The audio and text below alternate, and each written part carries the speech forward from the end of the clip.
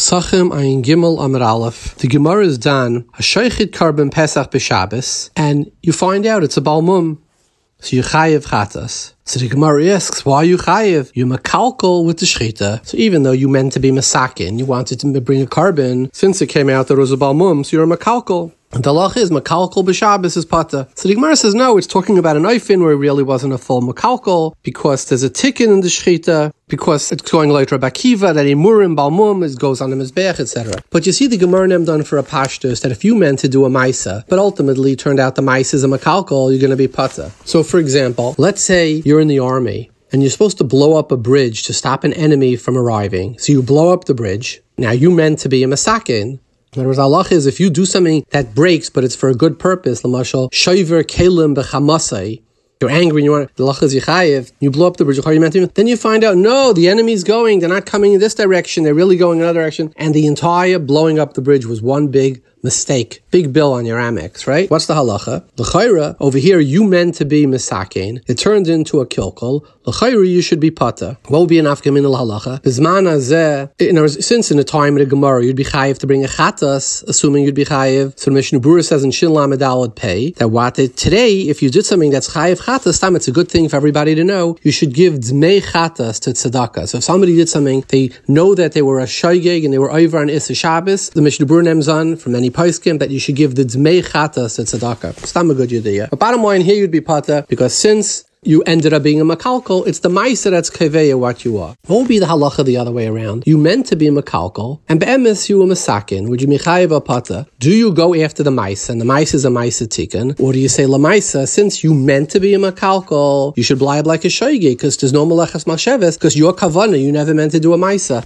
Where did I recently have such a thing? A Rav from Eretz Yisrael called me up, and he asked me what was my opinion, could you do vaccination on Shabbos in Eretz Yisrael? And it's a whole nidin. Is it a safik nefashis? Is the sakon in front of you, not in the front of you? So kiddingly, I said to him, l'chayra, I have an eitzah. Get an anti-vaxxer doctor. We know that unfortunately there are a number of them. I said, so let him give the vaccination. He thinks he's being makalkal. Lamaisa, you believe he's being masakin. Since he believes he's being makalkal, there's no malacha here. It's a shikava shayla, a lot to talk about. In a short time like this, I just thought I'd throw it out there.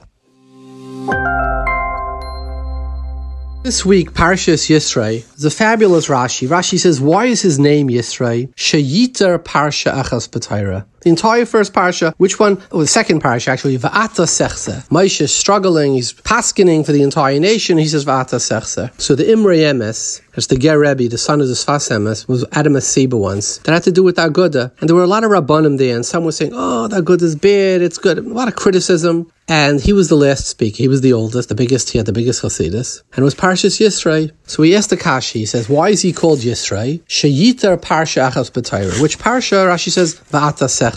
He said, I don't understand. The Parsha where Yisrei starts speaking starts 6 psukim before that. What does he say? What are you doing here? Why are you sitting alone? And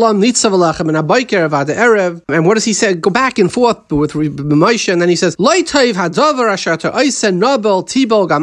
parsha should start Lo Tov Hadavar Asher Ta'isa. So the Emes said, you see, for saying Lo Tov Hadavar, Nabal Tibel, for that, you don't get an extra parsha in the Torah. You know what the extra parsha in the Torah starts with? Va'ata Sechse. Here's what you should be doing. Anshe Chal, you have something positive to add to the discussion. That's where you added a parsha Achas B'Torah. Where you make a difference, where you have agency, where you're creative, just to dump criticism.